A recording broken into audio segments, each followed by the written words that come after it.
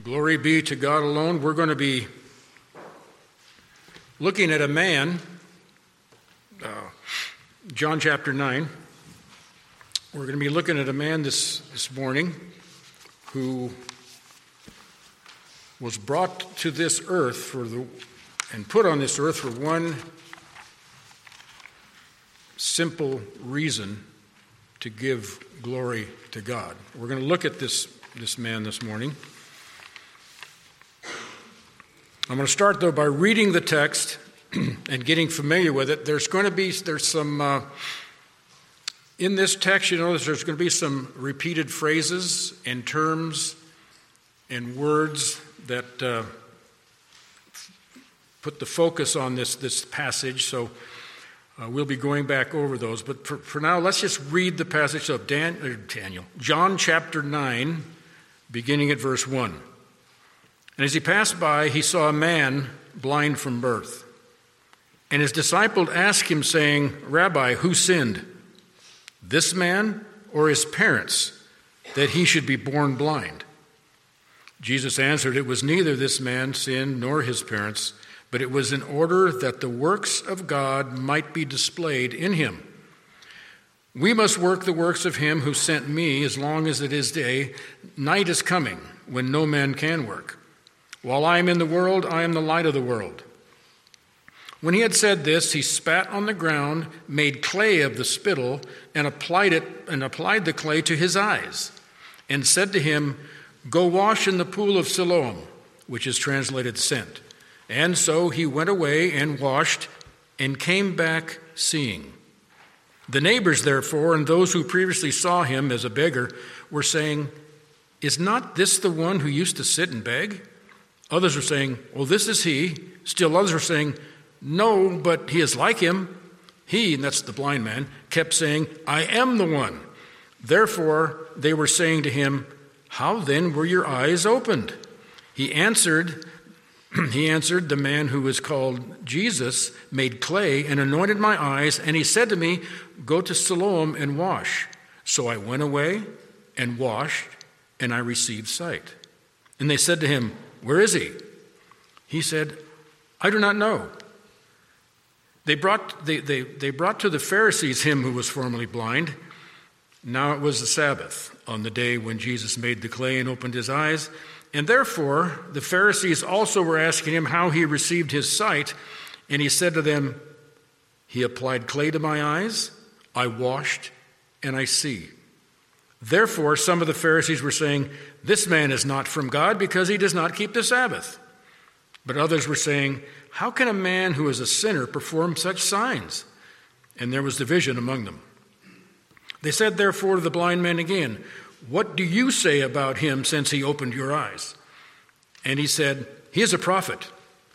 The Jews therefore did not believe it of him. Then he had been blind and received sight, until they called the parents of the very one who had received his sight and questioned them, saying, "Is this your son, whom you say was born blind?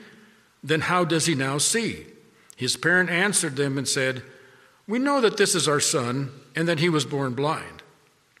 But how he now sees, we do not know. Or who opened his eyes, we do not know. Ask him. He is of age. He can speak for himself."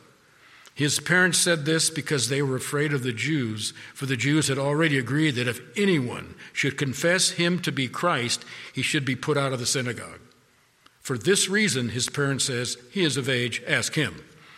So a second time they called the man who had been blind and said to him, "Give glory to God. We know that this man is a sinner."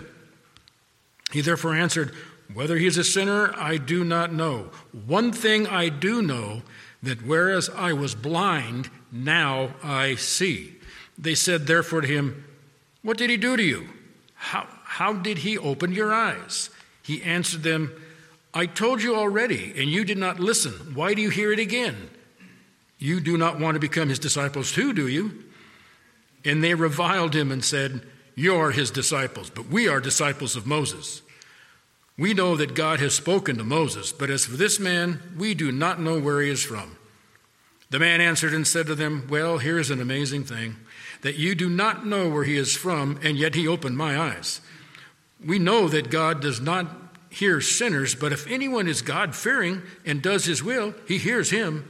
Since the beginning of time, it has never been heard that anyone opened the eyes of a person born blind. If this man were not from God, he could do nothing. They answered and said to him, you were born entirely in sin, and you are teaching us. And they put him out. Jesus heard that they had put him out, and finding him, he said, do you believe in the Son of Man? He answered and said, and who is he, Lord, that I may believe in him? Jesus said, you have both seen him, and he is the one who is talking with you. And he said, Lord, I believed, and he worshiped him. And Jesus said, for judgment I came into this world, and those who do not see, that those who do not see may see, and that those who see may become blind. Those are the Pharisees who were with him and heard these things and said to him, we are not blind too, are we? Jesus said to him, if you were blind, you would have no sin. But since you say, we see, your sin remains.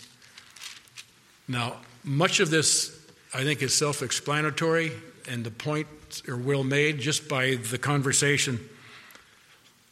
Going back through here now, by way of introduction, this passage, as I think we've seen, is a metaphor of spiritual blindness.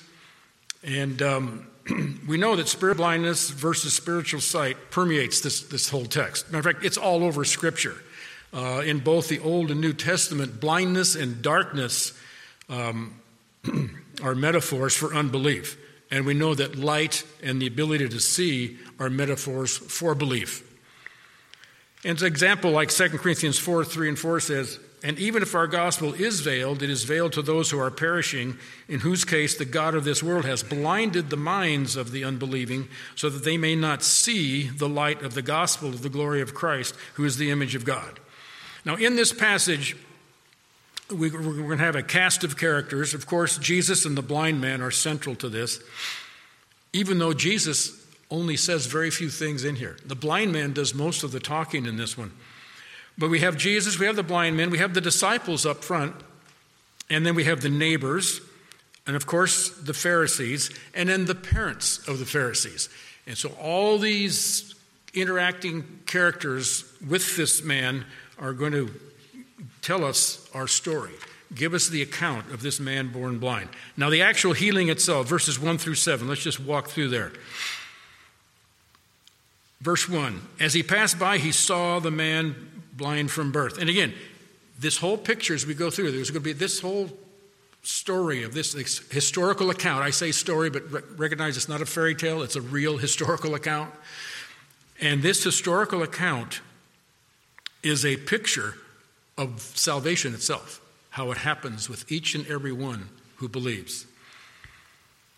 You know what it started out? He saw a man. He saw a man. Anybody that's a true believer, he saw you. He knows you.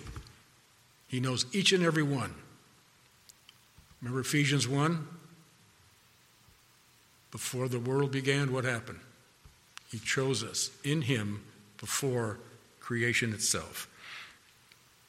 Now, what starts us off here is Jesus' disciples ask a question based upon a common misconception and, quite frankly, just a common heresy, false teaching of that day. Verse 2, and this is the part the disciples play, but it's a key role. It brings out a point that's going to be referenced as we go through this.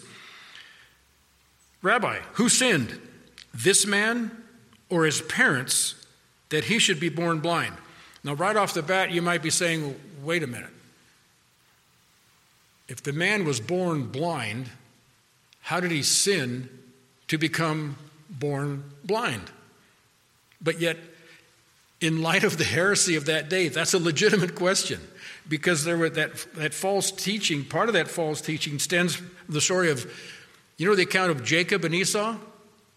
Jacob and Esau in the womb, and remember born where Esau came first, and kind of you can suddenly see Jacob hanging onto the heel, and out he comes to.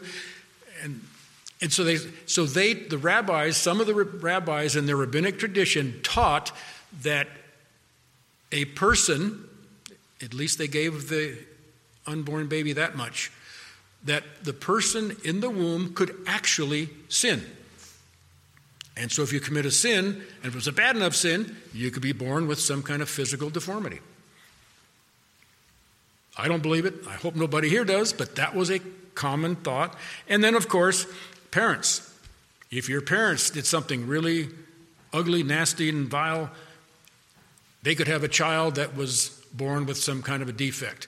And that is a real belief. And that stems back to a misinterpretation of Exodus, in Exodus about sinning being passed on from one generation to another. Okay, that's not what that means at all. What that passage is talking about, if you, Israel, nation, sin, generations beyond could pay the price for that. And we've seen that throughout Scripture, right? Where the nation fell into sin, and for generations they were in, like, the northern captivity, the southern captivity.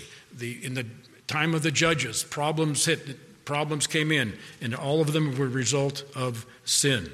Now, let's move forward here. Now, I'm going to pass on this part. I'm just going to briefly state what's going on here. In verses 4 and 5, we must work the works of him who sent me. This is the message from Jesus to his disciples. And what Jesus was telling them, and this would be a message all by itself, really. We must work the works of him who sent me as long as it is day, when night has come, when no man can work. While I am in the world, I am the light of the world.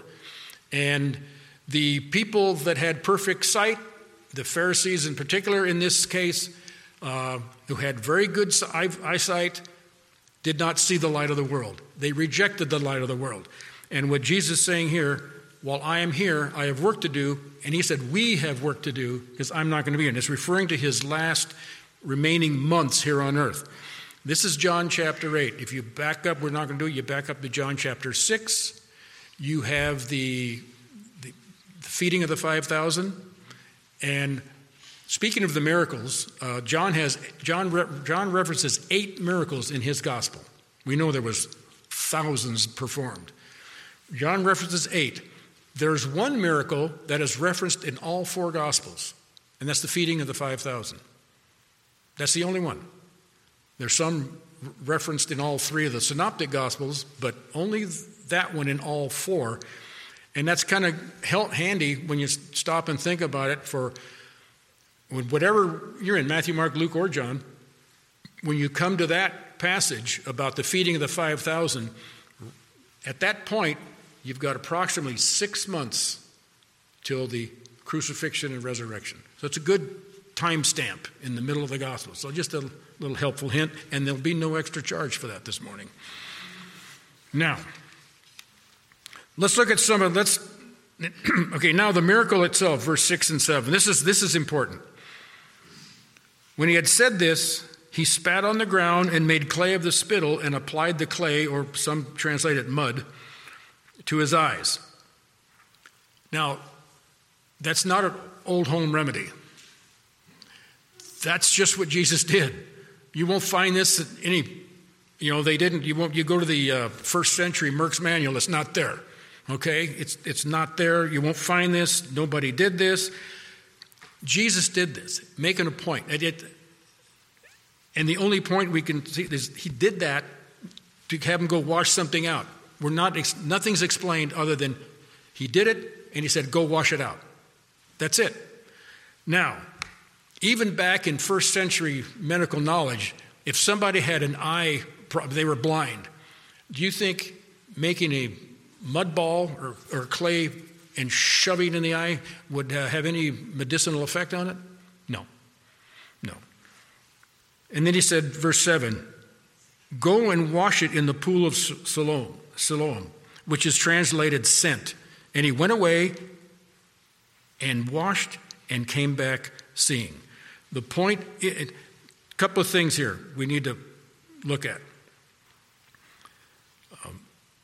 He went and he washed. Okay, hang on a minute. He saw him He went and he washed. He tells him, go and wash. That's the command. And the man did that. He was obedient to the command. And what happened? His obedience had results. The man did, and he returned seeing. Now, let's look at now we'll look at this for the neighbors. But this is important to know that he did it. He gave a command. The blind man obeyed the command, went to this pool. Remember, he was a blind man. Jesus did not take him there. It doesn't say anybody else took him there. He somehow, some way, found his way to that pool, washed, and then returned. And one thing to remember about it, by the time this man did return from the pool, Jesus and his disciples had left. They were gone. They left. They were not there anymore.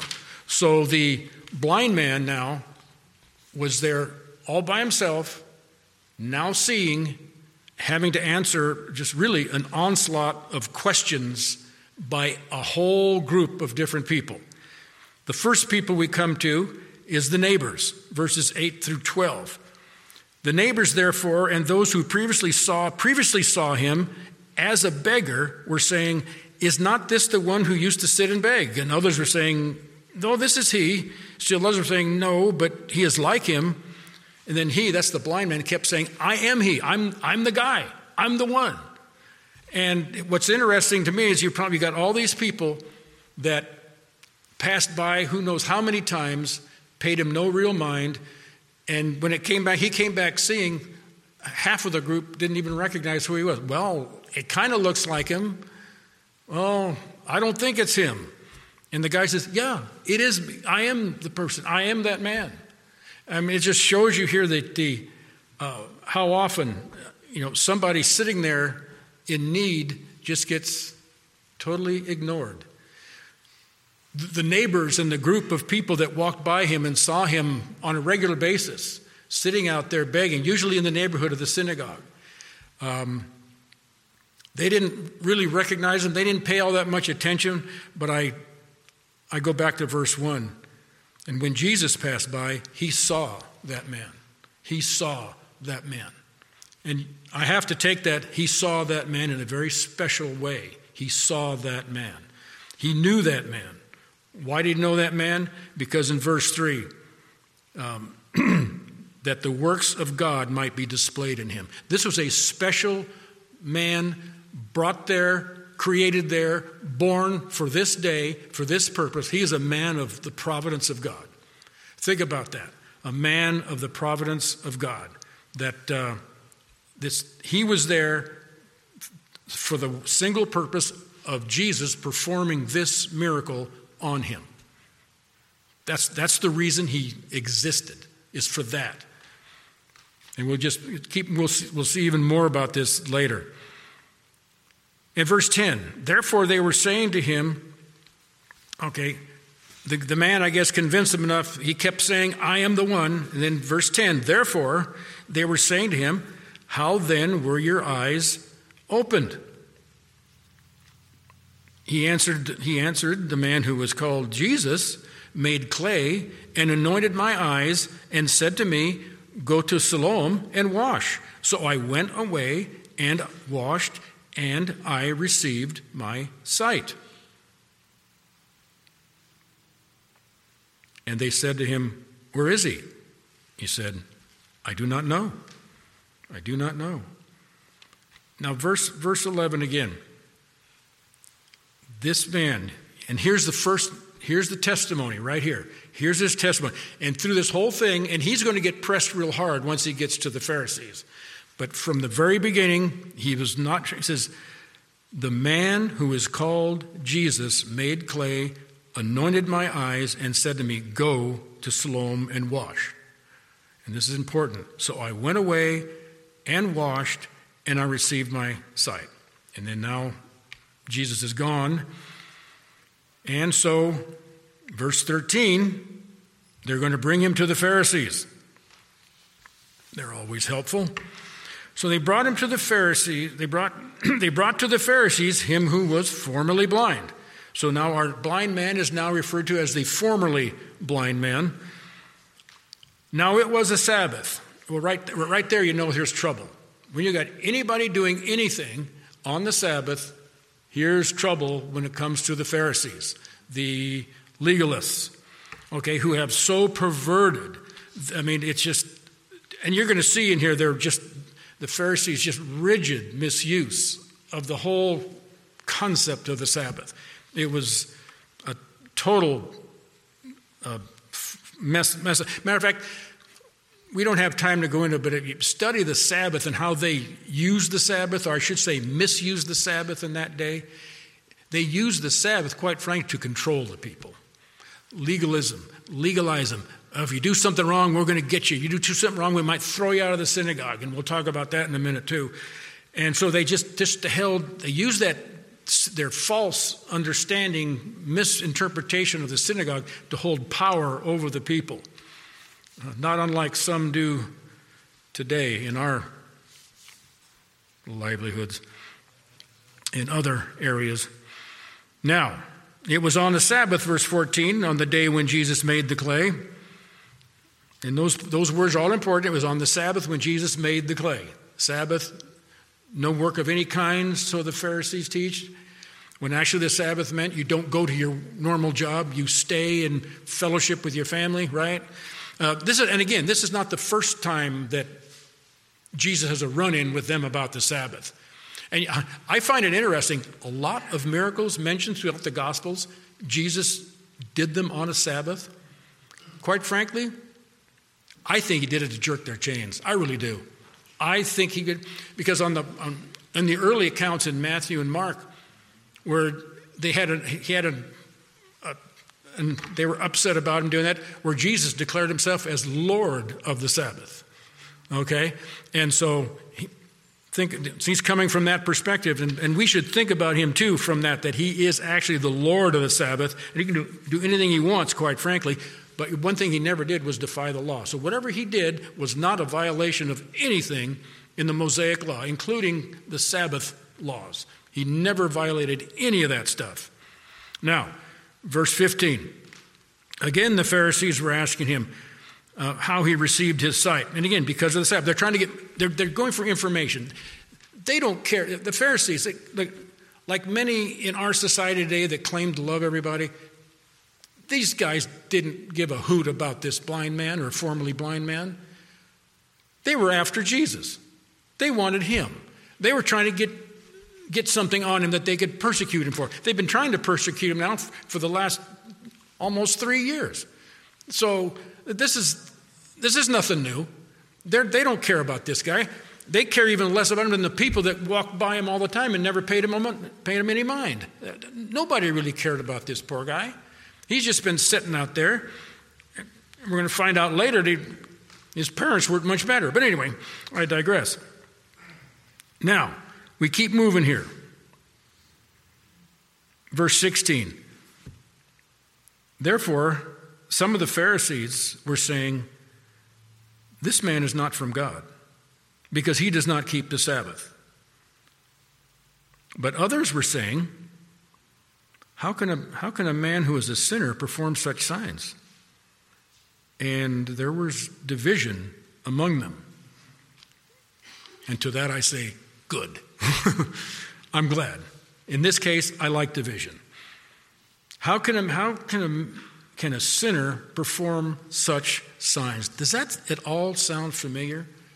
It should sound very familiar to another historical account in the Gospel of John. Remember Nicodemus? Back in chapter 3, verse 2. Nicodemus, a Pharisee, by the way, who said, I'll just pick it up in verse 1. Now there was a man of the Pharisees named Nicodemus, a ruler of the Jews. He was part of the Sanhedrin. He was up there. This man came to him by night and said to him, Rabbi, we know that you have come from God as a teacher, for no one can do these signs that you do unless God is with them. That's a natural, logical, biblically, theologically accurate conclusion. Nobody can do these kinds of miracles unless God is with them. Verse 17. They said, therefore, to the blind man again, what do you say about him, since he opened your eyes? I love this. I love the question. Here's the people, the Pharisees, the keepers of the law, the teachers of the law. And within the Pharisees, you have scribes, which are the high mucky-mucks, the real experts. And so you have within the Pharisees, the people that proclaim themselves to be the teachers of the law. They ask this formerly blind man, who's been blind from birth. So how much does he really know about anything? We're going to find out more than them, okay? We're going to find out more than the Pharisees. Let me read that again. What do you say about him since he opened your eyes? And look, without hesitation, and he said, he is a prophet. That's one step up from Nicodemus' answer, who was a high-ranking official, a Pharisee who was a member of the Sanhedrin. He is a prophet. Strong statement acknowledging Jesus is of God. Matter of fact, by saying a prophet, he's saying Jesus was actually sent by God. I mean, think back to the Old Testament prophets. The blind man put him in the category of Isaiah, Jeremiah, and Ezekiel, and Daniel, and the rest of them. I mean, that's some pretty powerful company, biblically speaking. So that's where the blind man puts him. The Pharisees were at a loss as to where this Jesus was from. Well, and they didn't want to. Well, they kept rejecting him, so they didn't really want to know. Hey, you know what? They might have been at a loss and wondering what's going on here. The blind man, no doubt, had no doubt whatsoever in his mind that this Jesus was a prophet from God. I mean, that's amazing. Now, we get to verse 18, and where it says the Jews therefore did not believe. There's another shock, huh? The Jews here, remember, in the Gospel of John, the term Jew, John uses the term Jews synonymous with Jewish leadership. Okay? So when he says Jews, we're still talking about the Pharisees and whoever else was part of that leadership clique. So verses 18 to 23, let's read that. Then the Jews therefore did not believe it of him that he had been blind. Look at that. Now they said, he's never been blind. He's a fraud. See that? The Jews therefore did not believe it of him that he had been blind and had received sight until they called the parents of the very one who had received his sight and questioned them, saying, is this your son who you say was born blind? Then how does he now see? His parents answered them and said, well, we know that this is our son and that he was born blind, but how he now sees we do not know, or who opened his eyes we do not know. Ask him, he is of age, he'll speak for himself. His parents said this because they were afraid of the Jews, for the Jews had already agreed that if anyone should confess him to be Christ, he should be put out of the synagogue. For this reason his parents said, he is of age, ask him.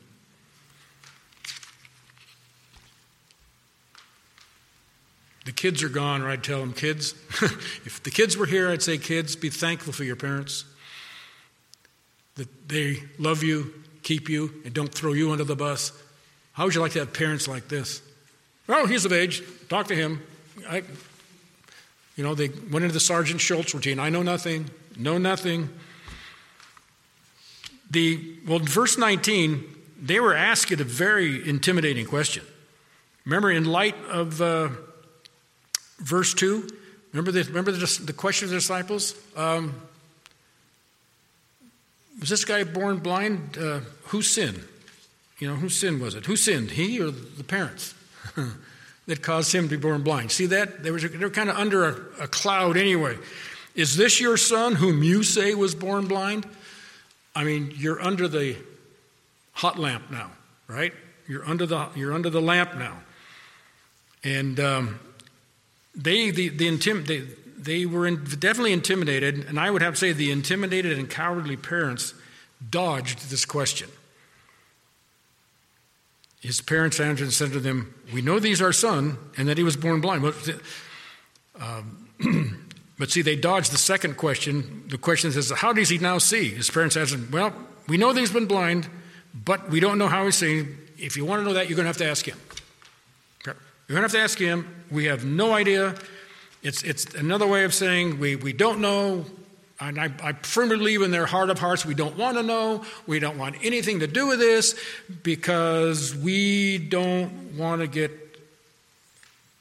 thrown out of the synagogue. Because that, to be put out of the synagogue means you are effectively banished from Jewish society, which means you could be out of work. You have no more friends. They don't want to associate with you because you got the old guilt by association thing going on. They don't want anything to do with that. You're on your own, and it's a very lonely life.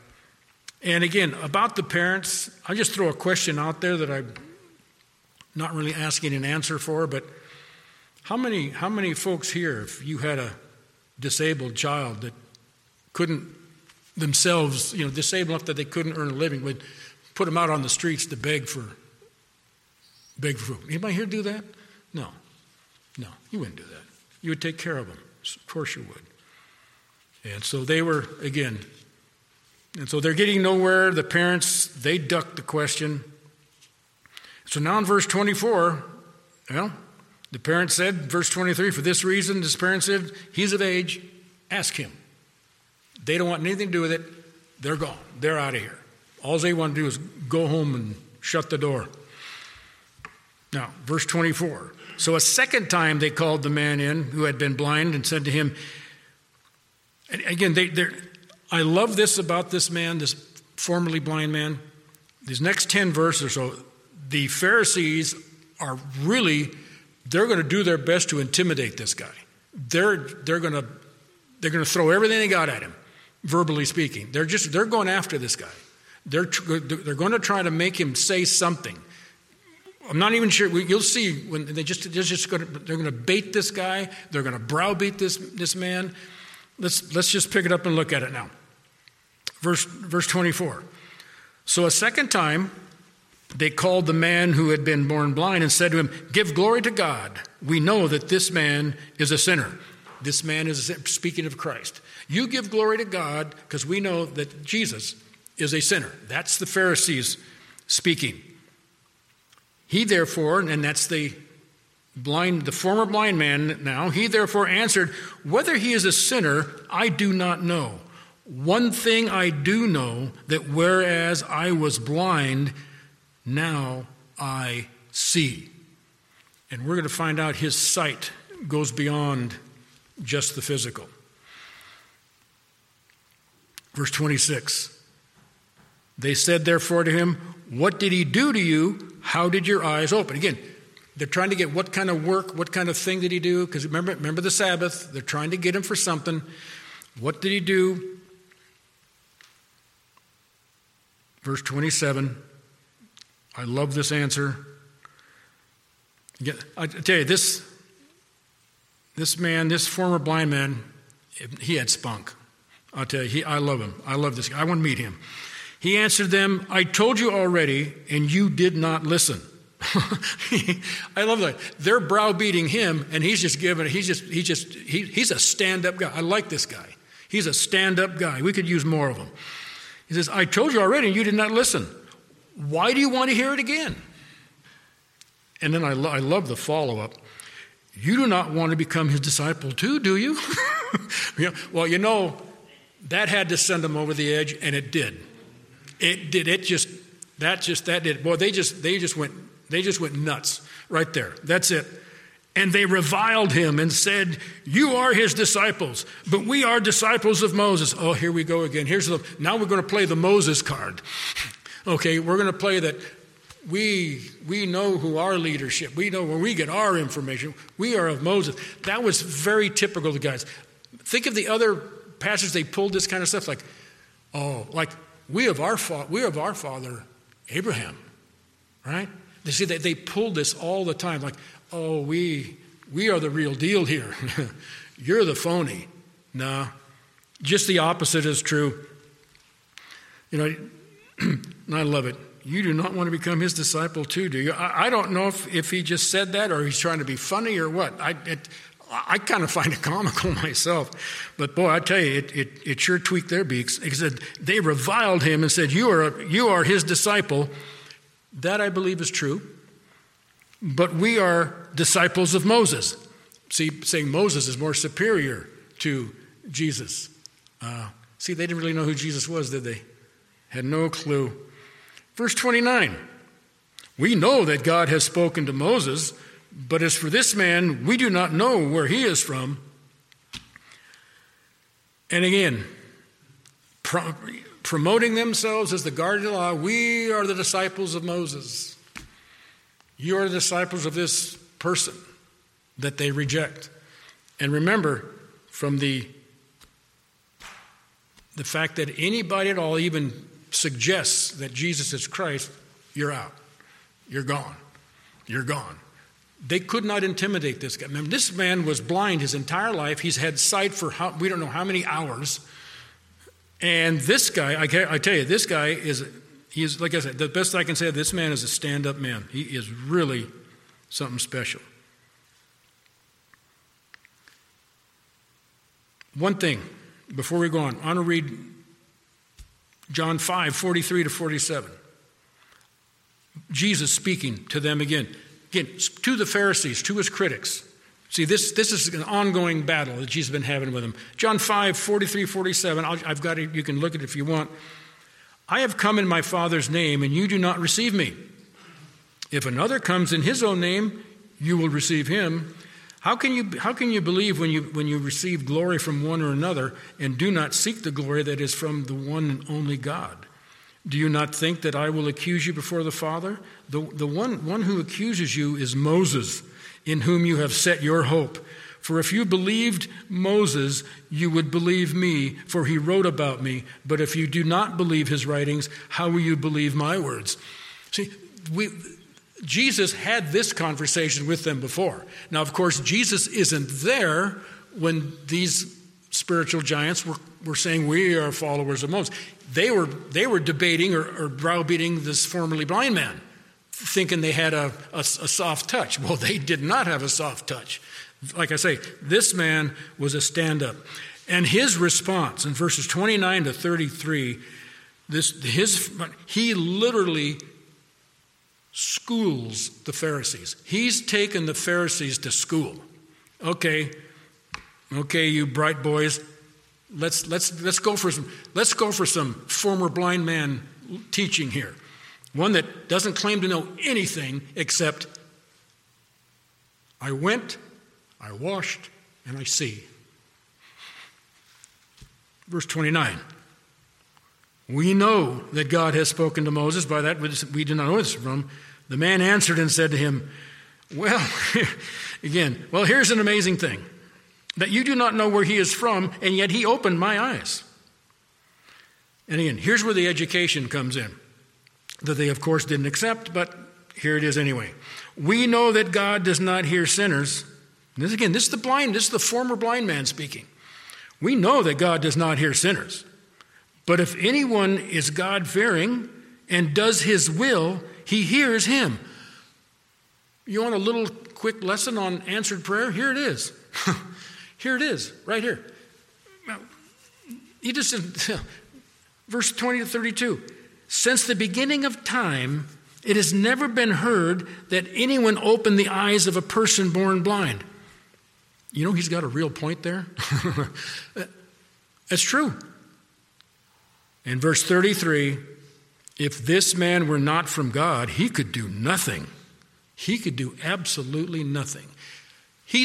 This formerly blind man is in agreement with Nicodemus way back in chapter 3, which is way back in the first year of Christ's ministry. Verse 34, the Pharisees, of course, with their extremely harsh response, which is typical of them. Then they, that's the Pharisees, answered and said to him, You were born entirely in sins, and you are teaching us? we're back to that misconception again, aren't we? That by your sin, you either committed some sin in the womb, or your parents did some grievous enough sin that you would be born blind. Therefore, and they just took it another step further and said to them, you were born entirely in sins, okay? And you are teaching us, and they put him out, meaning they just put him out of the synagogue. And some would say that was it, but it's not it. It's not it. Because now we're going to look at the last little section here, where we're going to see spiritual sight versus spiritual blindness. I love this. Jesus heard that they had put him out, and finding him, he said, do you believe in the Son of Man? You know what this made me think of right off the bat? And finding him. Remember the story of a little short guy named Zacchaeus? Little short guy wanted to see Jesus, climbs up in a tree so he could see Jesus. Jesus saw him too.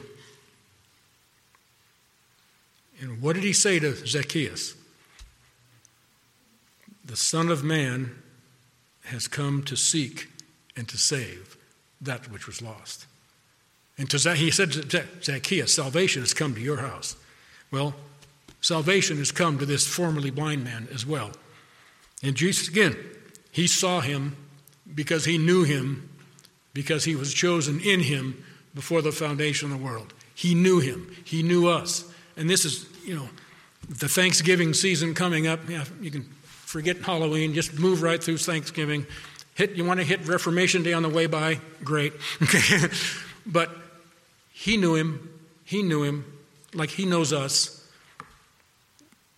Do you believe in the Son of Man? Again, Son of Man, that's a term we've heard. When you heard the Son of Man, it's a messianic term. It comes out of Daniel chapter 7. It's also a term of deity, because we know the Messiah was divine, and we know this Messiah is Jesus Christ himself, who was here, and a lot they knew it, and that's exactly why the Pharisees said, if anybody points to Jesus as Christ, you're out. Verse 36, the former blind man answers Jesus and said, he answered and said, and who is this, and who is he, Lord, that I may believe in him? Jesus said to him, you have both seen him, and he is the one who is talking to you, or talking with you. And he said, Lord, I believe, and he worshiped him. One thing we're looking at, verse 37, where it says, you have both seen him, you have seen him. It's what they call a perfect indicative, and what that means is it's a completed past action of asserted fact. In other words, he says, you have already seen him. Well, when was that? When you were blind. You saw him when you were blind. You saw him. All you need to do was hear him. All you need to do is actually come and have a face-to-face. That's how it is with all of us who were chosen in him before the foundation of the world. It's just a matter of everything catching up in God's timing. So here we are, and Jesus clearly identifies himself as the Messiah. And look at the verse 38. There's the former blind man's declaration of faith right there. It says, well, number one, verse 38, it says he believed, and he worshiped him. The Lord says, Lord, I believe, and followed that with worship. He worshiped him. You don't worship a mere man or even an angel. No, that's idolatry. That does not happen. That shall not happen. He worshiped him. He worshiped him. Which again, it's all through this whole thing. Jesus saw him. He then said, go and wash. He went and washed, and he came back seeing. And here's the end result of coming back and seeing. And then Jesus goes on now in verse 39 to state very briefly, he states his earthly mission. For judgment I came into, and this is, I believe, more for the benefit of those guys listening in on the conversation. There's Pharisees lingering around. He said, well, for judgment I came into this world that those who do not see may see, like our friend here, and those who see may become blind, like those who think they know everything will just be like Pharaoh, and the rest of them be hardened and just put to the side. Verse 40, now we have those that are, we got the spiritual blindness here coming up. Those of the Pharisees who were with him heard these things and said to him, we are not blind too, are we? You want the short answer? Yes, you are. You are blind. You are. But Jesus will give them a long answer. Jesus said to them, if you were blind, you would have no sin. If you were physically blind like this man you've been browbeating for who knows how many hours, you may not have sin. But since you say we see, as in we see and understand, remember, after all, we are of Moses, right? We see, we know, we're of Moses. Well, since you're of Moses and not the Messiah, your sin remains. Your sin remains. Say that's the whole thing, the conclusion. You know, again, I think the conclusion of this whole thing, and we have just enough time to do it. Let's go back and take a look, and we'll close there. John chapter 3. Right from the beginning, this was the message of our Lord to everybody who would listen. This first message here, this is to one of the Pharisees he was talking to, which was Nicodemus, who at this point in time, at this particular point in Nicodemus' life, at this conversation, Nicodemus did not walk away from this conversation a believer, but eventually we know did become a believer.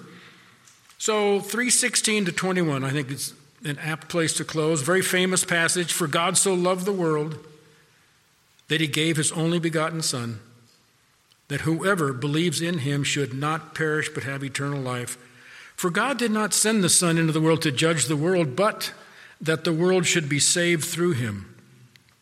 He who believes in him is not judged. He who does not believe has been judged already, because he has not believed in the name of the only begotten Son of God. And this is the judgment, that the light is come into the world, and men love the darkness rather than the light. We saw that in these Pharisees. For their deeds were evil. And we see that in the Pharisees throughout all four Gospels, over and over again. For everyone who does evil hates the light, but they sure hated Jesus, didn't they? And does not come to the light, lest his deeds should be exposed. But he who practices the truth comes to light, that his deeds may be manifested as having been wrought in God. Again, just like the man who was born blind,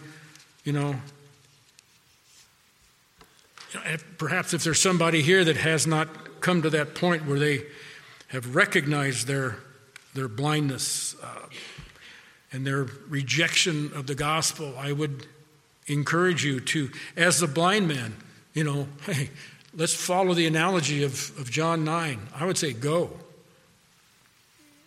Wash.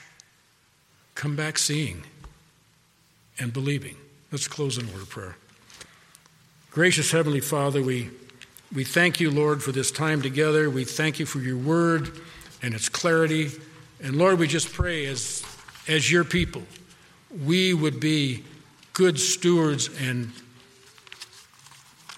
of your light, that we would indeed bring your light forth, and that our light would shine and not be held under a bushel. And again, Lord, we thank you for these truths, and we thank you for this man who was born blind, that through his faith we too can be encouraged, and his strength and his willingness to stand up for the truth. In Jesus' name, amen.